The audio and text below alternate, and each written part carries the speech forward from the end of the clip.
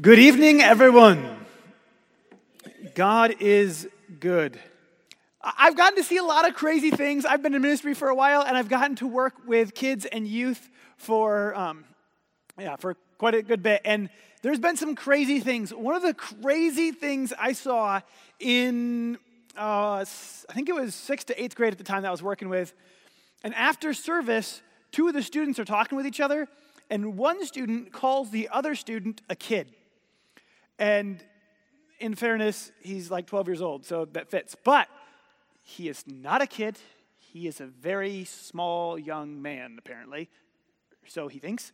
And so he was very upset by this other one's comment, so he decided that he was going to settle this debt by picking up a metal chair, folding it, and trying to smash it over the other guy who called him a kid.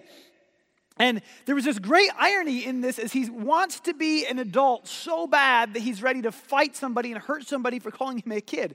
Except after he attempts to smash him with a chair, do you think he wants to be treated like an adult? Because if, as an adult, someone says something you don't like and you get mad, grab a chair and try to smash them over the head, that's an assault. In fact, I think that's aggravated assault, and you're probably going to jail for a small period of time, getting a large fine, and then going on probation.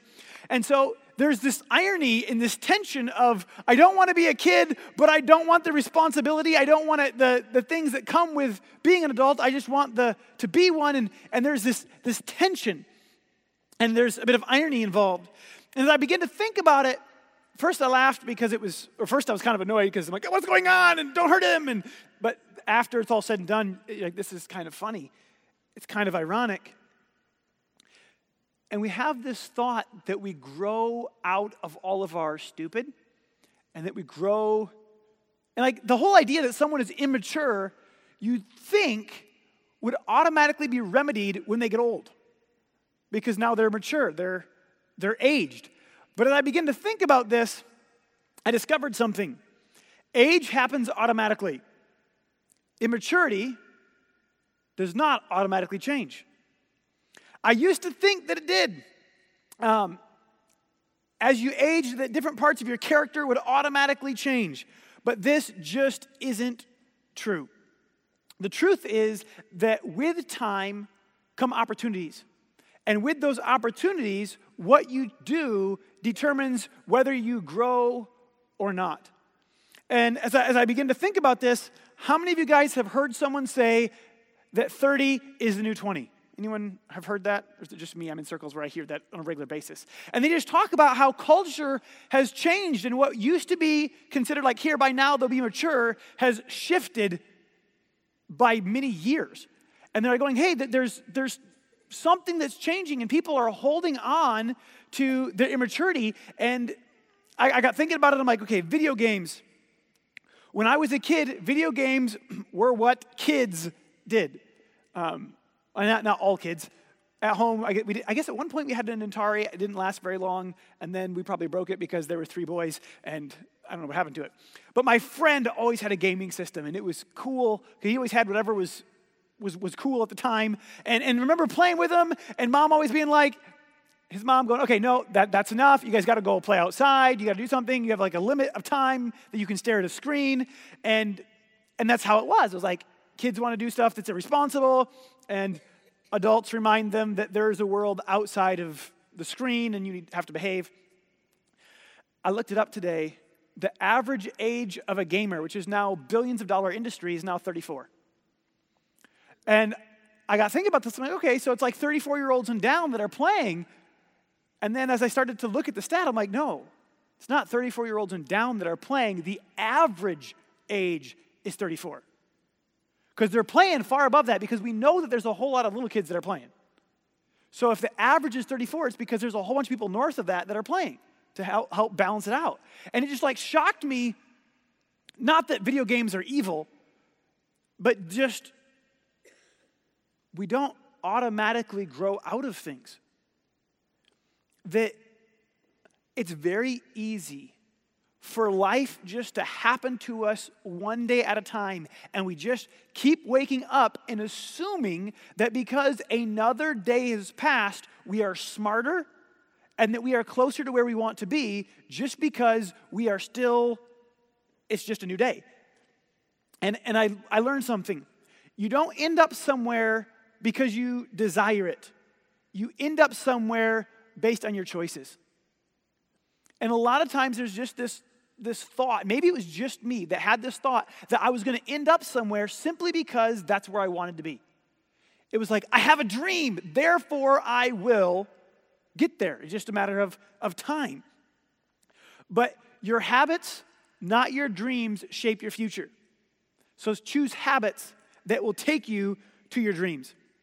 As I got looking at this, I got thinking about what is the secret to your future? What is the secret to your dream?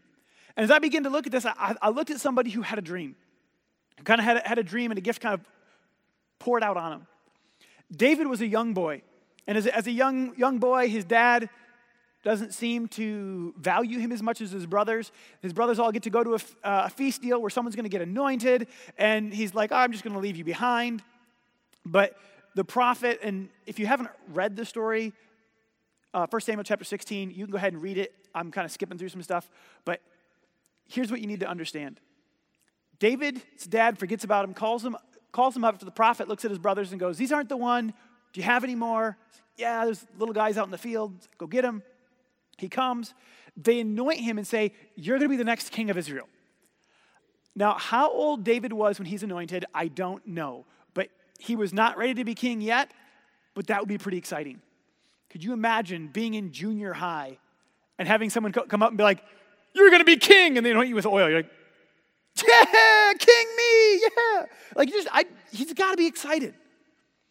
And so you've got this dream. Like, this dream was like poured out on him with this oil from the prophet as he prophesied that he's going to be the king.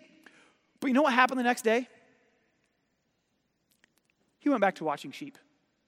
Like, literally, it's like, you're king. And as we read through his story, we discover that his brothers did not have the highest opinion of him. And it may have been because he was so awesome that they were just jealous, because that happens among brothers. There's this rivalry, and they try to compete for who's dominant in the home. At least that's kind of what happened in my home, and it happens in my home as I have 3 little boys, and they fight over things and try to see who's stronger. Anyways, it's the fun of having 3 boys. There's lots of wrestling, occasionally holes in walls, and lots of them beating each other up. But anyways, point. We find later that David's brother begins to mock David. Well, who'd you leave those few sheep with? And I can just, as I begin to see this context, I see him sitting here after David's been anointed, seeing him watch the sheep and his brothers coming by. Hey, look, it's the king of the sheep. And just they're mocking him. He seems to be stuck in this spot where he's got the dream, but the dream seems so far removed from where he's at. And I think that for a lot of us, this is a spot that we have been in where there's a dream, and we're like, well, the dream is so far away. The dream seems untouchable at this point. And so it's very easy to just kind of let go of the dream, but David seems to hold something while he's there. And David doesn't lose it. And as some time goes by, his brothers are off at war, and his dad says, hey, I want you to go down to your brothers, take some bread, take some cheese, take this down to your brothers and to the commander. And he goes down there, and when he gets there, this massive guy comes out. While he's talking with people, this guy, he's about 9 foot, 9 inches tall. He is huge. He's not just, have you ever seen somebody really, really tall and skinny? Like, they look like toothpicks, and just, you're like, whoa, you're on stilts, but they're attached. And sometimes I picture Goliath, and you're like, is he just tall? Because that's what I picture when you picture someone really tall. But it said that he'd been a soldier since he was a youth. He was around when they didn't have all of the fancy machines that we have now. You get a flat tire, you get a jack. But if their wagon breaks a wheel, I'm betting the guys around there just go call Samson. Yeah, no worries. Let me just pick that up for you, fix that. He's been doing brute work for a long time, because that's just kind of how people lived then. So this guy's big. And this guy is coming out, and he's defying the armies, and David goes, what's going to happen to the guy who fights the giant? And his brother overhears him talking to somebody, and his brother comes up. He's like, what do you think you're doing? I know the insolence of your heart. You just come down to watch the battle and to watch people die. Who'd you leave those few sheep with? And he just kind of gets mocked like, what he was and what he did was insignificant and like it didn't matter. But yet he's got this big dream. And he doesn't let his brother's comments limit him. He just turns to somebody else, goes and begins to talk with them about the same thing. Word gets back to the king. He goes before the king. And when he comes before the king was so excited that somebody was asking about fighting the giant until he sees David. And when David walks in, he just looks at him and goes, "Oh, you're just a boy." And like, that would be disheartening. You're like, "Yeah, I'm the man. I've got this." And they walk in, "Oh, it's just you. Oh, you can't." And David looks at him. David talks with him and goes, "This unfilized," rewind that. Okay, he goes up to him and says, "Okay, God, when I was watching my father's sheep, there was a lion that came one day. And when the lion came, I grabbed it by the mane and I beat it to death and took back my sheep. Another time, a bear came and tried to take my sheep. I struck it and I killed it. And this uncircumcised Philistine will be no different." And it wasn't a rude comment to the Philistine. It was a comment stating that this Philistine does not have a relationship with God, and I do. I have a covenant, I have a promise with God, and this guy will be delivered in my hand. God will protect me just like he protected me then. And Saul takes a step back and goes, "Wow. Okay." And this is what I caught.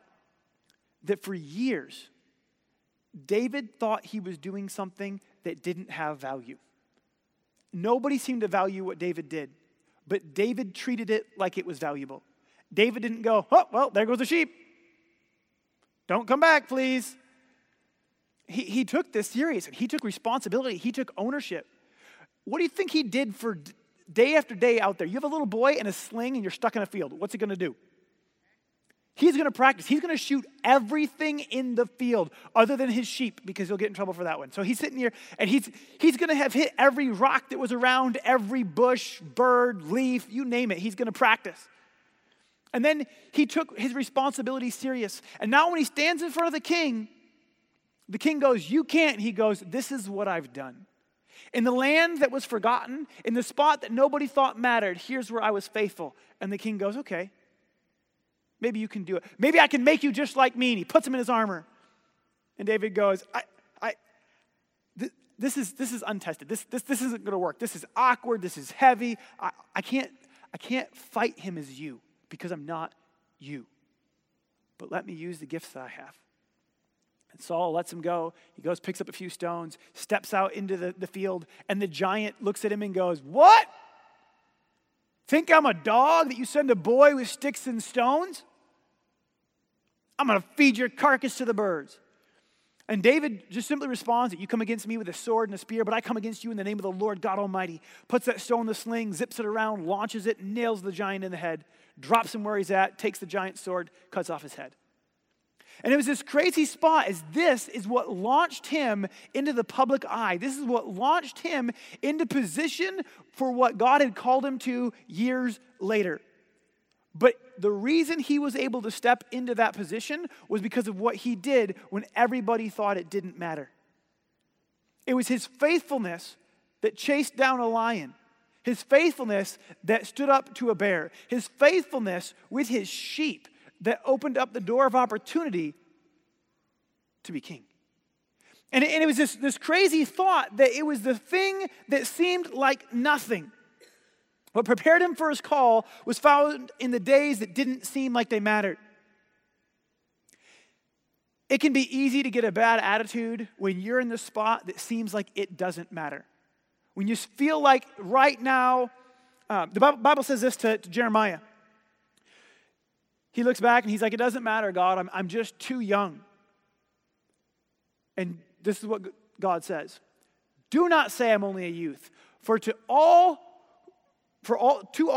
whom I send you, you shall go, and whatever I command you, you shall speak." And he just sits here and says, no excuse will work. I want to use you right where you're at. Ephesians chapter 2, verse 10 says that you were created in Christ Jesus for good works, which he prepared in advance for us to do. He says, I have a plan for you. I have made you specifically for this plan. Do not discount the place where you are now. Because there's this tendency to go, well, someday I'll be something awesome, but right now, this is boring. This is not significant. And to just let today slip by and hope that by tomorrow or by another day, something great will happen. And that's just not the way it works. You have to start today.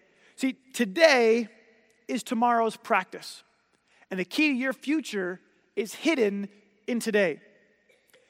We have to look and go, okay, if you want to have a great relationship with God, when are you going to start reading your Bible? If you want to get your truck paid off, when are you going to start making those payments? If you want to have an awesome marriage, how are you treating your spouse today? Because so often we have these dreams, but our actions today are disconnected from the dreams that we have for tomorrow. Muhammad Ali said this. He said, the fight is won. If you don't know who Muhammad Ali is, he's a famous boxer who just was awesome. And he says, the fight is won or lost far away from the witnesses, behind the lines, in the gym, and out there on the road long before I dance under those lights. He goes, it's not what you see there that's the win. He goes, that's the fruit that's from hours and hours and hours of preparation. See, the problem is, for many of us, we have a Peter Parker dream. If you don't know who Peter Parker is, he is Spider-Man. And as a little boy, I thought Spider-Man was awesome. He was this regular kid / nerd who was really smart. But one day he got bit by a super spider. And all of a sudden, he was awesome. He woke up and he had superpowers. He was stronger. He was faster. He had extra senses. He could jump. He could flip. He could stick to things, shoot webs. I'm like, this is amazing. Where is that spider? Bite me. But so often, what we want is to get bit by the super spider of time. We think that just someday, I'm going to just go from here, I'm going to get bit by awesomeness, and I'm going to become everything I've dreamed I'd be. Why? Because I'll be older, because it will happen, because it's my dream. And there's this tendency to just assume that someday it'll happen. This is what the Bible says in Luke 16:10. One who is faithful with very little is also faithful in much. One who is dishonest in very little is also dishonest in much. If then you have not been faithful in the unrighteous wealth, who will entrust to you true riches? If you have not been faithful in what's another's, who will give to you what's your own? And there's this idea that we often want it to come, but he goes, what are you doing right now with what you have?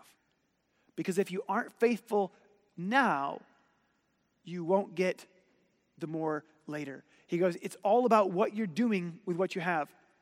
But it's so easy, as I was thinking about how easy it is to get lost in today, we often do things that we don't approve of because we disconnect our destination from our today.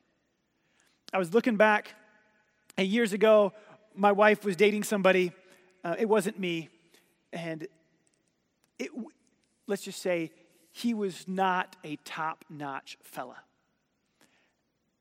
And it wasn't very hard for anybody to tell. But she kept dating him. You're like, why are you dating somebody who's not awesome? And it wasn't until there was literally an intervention where a bunch of friends and her dad all got together and were like, what are you doing? What? He treats you like poop. Yes. Why are you with him? Well, what would you do if one of your small group girls was dating someone just like him? Well, I would stop them and I better stop me. But it was so easy to disconnect today from the dream, from the future. And I thought, well, is this just like a unique emotional situation? And then I thought about New Year's resolutions. And I read a New Year's resolution that I thought is worth reading to all of you. It says, my New Year's resolution is to do last year's resolution, which was also the previous year's resolution. And that's where a lot of us sit, where every year we look and we go, what I'm doing right now is not producing the results that I want it to. This year, I'm going to start doing these things because I need them to produce results in my life. And sometimes it's going, hey, I am not as smart as I should be. I want to start reading this year. One of the other really common ones is going, I am not in good shape. I'm going to start getting in good shape, whether that's by exercising or changing the way that I eat. And then there's all these jokes about how long these resolutions last. They're recognized, this is what I should be doing, this is what will get me to my dream, and 6 hours later, it's over. And some people make it a little bit longer than that, but there's this easy disconnect, and there's this thought that if I just keep going, somehow I'll get there. But here's the truth.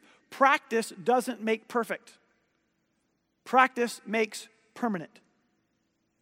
And a lot of us think, well, I keep practicing, so therefore I'm going to get it right because we've kept hearing practice makes perfect. But I was looking at somebody the other day who was typing. And if you ever took a typing class, the way that you're supposed to type, all 10 fingers stretched out, you get on here, and there's a spot for each finger to hit keys. And what this guy was doing was this. And honestly, he was one of the fastest, search and destroy typers I've ever seen.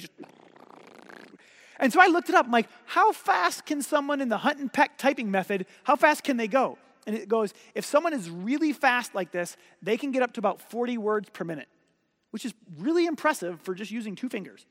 And I watched him, and he's probably close to that 40 words per minute of just. But he'd been practicing this for years. And so he's hitting a wall of 40 words per minute. So I'm like, okay, how fast can someone type if they actually open up their hands and use their fingers like they're supposed to? What's fast? I started reading stuff, and they're like, once you get over 100 words per minute, that's fast. That's really fast. And he goes, there's some assistance that'll get a good bit above that, and it just blew my mind that if you'll dedicate yourself to it, there's this massive potential. But if you practice it wrong, there's a ceiling that you're going to hit. And I begin to think about this in other areas of life and realize that a lot of times we practice things in ways that are going to put a cap, and they're going to stop us from getting to the dream that we have. That God's placed dreams in our heart. We've got dreams of getting promoted. We've got dreams of having a position of influence at work. We have dreams of having an awesome marriage, of having a great relationship with our kids, of having an amazing walk with God. We have dreams for our finances. We have all of these different dreams that we have, but we go, will those dreams ever become a reality? Whether or not those dreams become a reality depend on today, because they won't happen just because more days have gone by. I was looking at Joseph. Joseph, again, is another one who had a dream. Joseph had an amazing dream as God placed in his heart that his family would bow down to him, that he was going to have this position of leadership, and he's like, this is awesome! And he tells his brothers, and they're like, you're an idiot! And he's like, that's okay, you're going to bow down to me, and they're like, shut up! And they get mad at him, and some more time goes by, and they decide to beat him up. They're thinking about killing him. And they decide, you know what, let's not kill him, let's just sell him. And they sell him. And they go from selling him, he gets sold again into Egypt, into slavery. But here in slavery, he makes a choice. He goes, you know what? This is not where I thought I would be. I did not picture myself as a slave. But I will be faithful right where I am. I'm going to serve just like I was serving God. And he begins to just serve his best. And as he does, it says that everything he puts his hand to was blessed. And he began to rise in his master's house. And he gets all the way up to being just underneath his master, where his master goes, everything you touch is blessed, so take care of everything that I have. I might pick what I want to eat. Otherwise, it's on you. And he just doesn't concern himself with anything because Joseph is so faithful. But his boss, Potiphar's wife, sees him, notices him, says, hey, come sleep with me. And he goes, no. How could I do that great wickedness before God? It was, I am behaving in my present position towards God. And when he does this and he says, you know what, I'm going to live to please my master. I'm going to be diligent in the place that I am. She goes, I don't like it. Lies about him. He gets thrown in jail. And again, he goes, this is not where I thought I would be. But I'm going to be faithful right here, right where I'm at. And as he's faithful, the jailer notices. And it's pretty impressive to be a prisoner and to be so faithful and so honorable and to honor God so much that the jailer goes, hey, and he works his way up till he's taking care of all the other prisoners. He notices when they have problems and he ends up interpreting some of their dreams. And they get out and forget about him for years. Eventually, Pharaoh has a dream and somebody remembers him. And when they do, they call him out of prison. And he goes from prison, he ends up in front of Pharaoh, interprets Pharaoh's dream, becomes the second most powerful person in the most powerful nation in the world at the time. But here's what's crazy. Before, when he was in prison, he gets called in front of Pharaoh, most of us would be like, yes! And we would just like go running towards Pharaoh. But in his time, in spots that seemed like they were lousy, in spots that seemed like they didn't matter, Joseph learned their language. Joseph learned their culture. Joseph learned about how much they eat. He's been feeding people and taking care of everyone in the prison. He learned that Egyptians despise beards, while Hebrews love and value beards. So he, as a Hebrew, has a beard. He's going to go stand in front of Pharaoh. So he says, wait, let me shave. Let me clean and let me shave before I go stand before Pharaoh. So he has now gone into a position that the person that he's going to see is going to respect, because when he was in a position that nobody thought mattered, he was faithful and it grew him, it stretched him, and it prepared him. So when he stood in front of Pharaoh, he was ready to interpret the dream, then he was able to give wise counsel, and it opened up a door to what God had for him. And it began to make his dream come true because he had been faithful in that which was another's. He had been faithful where he was, and he had risen to the top because he put God first and said, I will be faithful right here, and let that begin to open doors for me. And it's this amazing thing because he was faithful with little. And as I begin to look at this, I realized that most of us aren't in prison, because if you're in prison, you probably aren't here. But most of us have dreams. And I begin to look at it and how easy it is for us to go, I should get in shape. And we go, well, how should I get in shape? You're like, I should probably go to the gym to get in shape. But who wants to go to the gym when they're out of shape? And it's this like cycle where they're like, well, I'm not going to start because I'm not in shape. And you're, well, you're not going to get in shape until you start. And you have to start somewhere. And I've talked to people who are like, I want to get promoted. I have a job that's horrible. And you go, well, how do you work really hard? They're like, no, this job is horrible. And you're like, well, if you aren't faithful there, why would they promote you? Well, they're like, well, anybody could do this job. Like, well, yeah, but are you doing a good job at it? Well, no, because I don't like it. Well, if you want to be promoted, you'll have to be faithful where you are. You talk to people and they're like, I want a good marriage.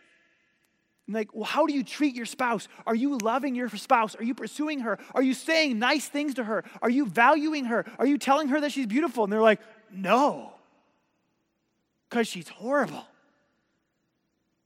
Yeah, and she treats you horrible. You want to know why? Yeah, because you're horrible. They're like, what? Like, well, somewhere upon, someday, somebody did something stupid, and the other person was like, well, that was bad, so I'm going to respond bad. And then you said, I'm going to respond bad to your bad. And so the cycle began to go down. Said, if you want to have that marriage of your dreams, stop waiting for them to do something amazing, and you just start treating them amazing. You start treating them in the manner that you want to be true in that dream that you have. And when you begin to do that, then they can begin to respond going, oh, wow.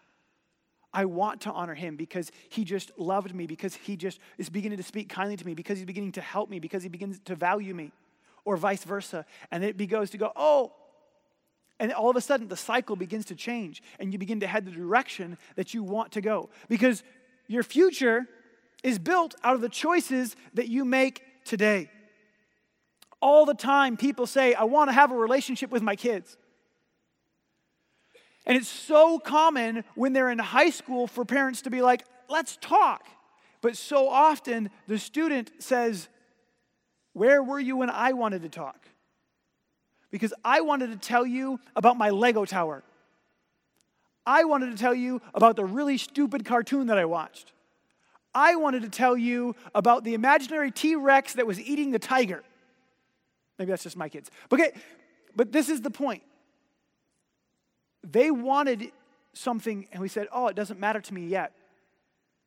But the future is built out of the past. And so when we make these choices today, we can shape the future. And there's forgiveness, and you go, well, when's the best time to start? Now. If you've got these dreams, start now. A lot of years ago, I was out fishing with my dad, my brother, and a friend. And our friend is his boat, and we're zipping along. We've been fishing all day. We're zipping back across Lake Michigan, and all of a sudden the engine starts going. That's not a good sound. And so he opens the engine cover. There's water in there. He's like, hey, Pastor, stop the boat. Dad stops the boat, and all of a sudden water just starts coming in. And all of a sudden there's water coming in over the floorboards of the boat. It's going up. I already had a life jacket on because I was little. My dad put a life jacket on and said, see that? I'm like, the shore? He's like, yeah, swim that way, and throws us overboard. And so we just start swimming. And he's talking with the captain of the boat, and the boat's continuing to fill up with water and starting to sink. And he looks at my dad, and he goes, I don't know how to swim. And he was a very large man. And the only life jackets he had were those dink little orange ones that you put on like a little kid and you carry just so that you can say you had a life jacket on the boat. And so it's like a joke because it just like goes bloop, like here on him, and it was not going to do the trick. And he looks at my dad, he's like, I don't know how to swim. Now my dad's a great swimmer, but this is the wrong place and time for a swim lesson. When you're a half a mile out into the open water and your boat is sinking. And luckily, another boat that we passed a while back came just before our boat tipped straight up, and he was able to jump off of the boat that we were on, one bob down and onto their ladder and climb up and was safe. So he did well. But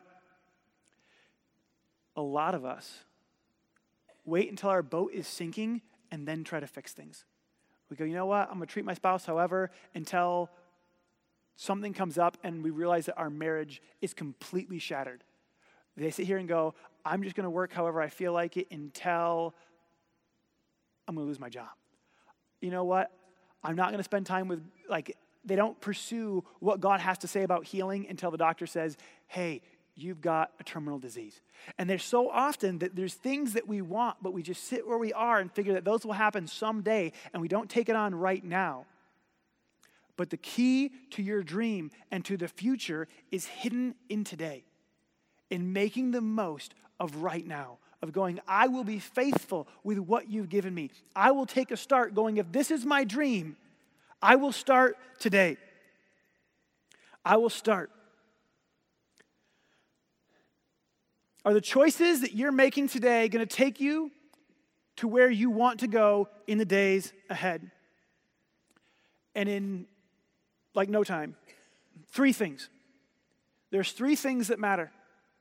Your relationship with God, your relationship with people, your family, your friends, your coworkers. Are you putting God first in that first category? Because if you're not, start today. If you found out that you were going to die tomorrow, would you be happy with the relationship that you have with people? If you look and you go, no, I don't have a relationship with my brother, sister, father, mother, cousin. You say, you know what? No, I wish. Make it right today. And then your purpose. Your purpose matters. Are you letting God use you today? Are you serving? Are you sharing both, whether it's both finances and are you witnessing? Are you sharing what God's given you? Are you giving? Are you a representative of God representing?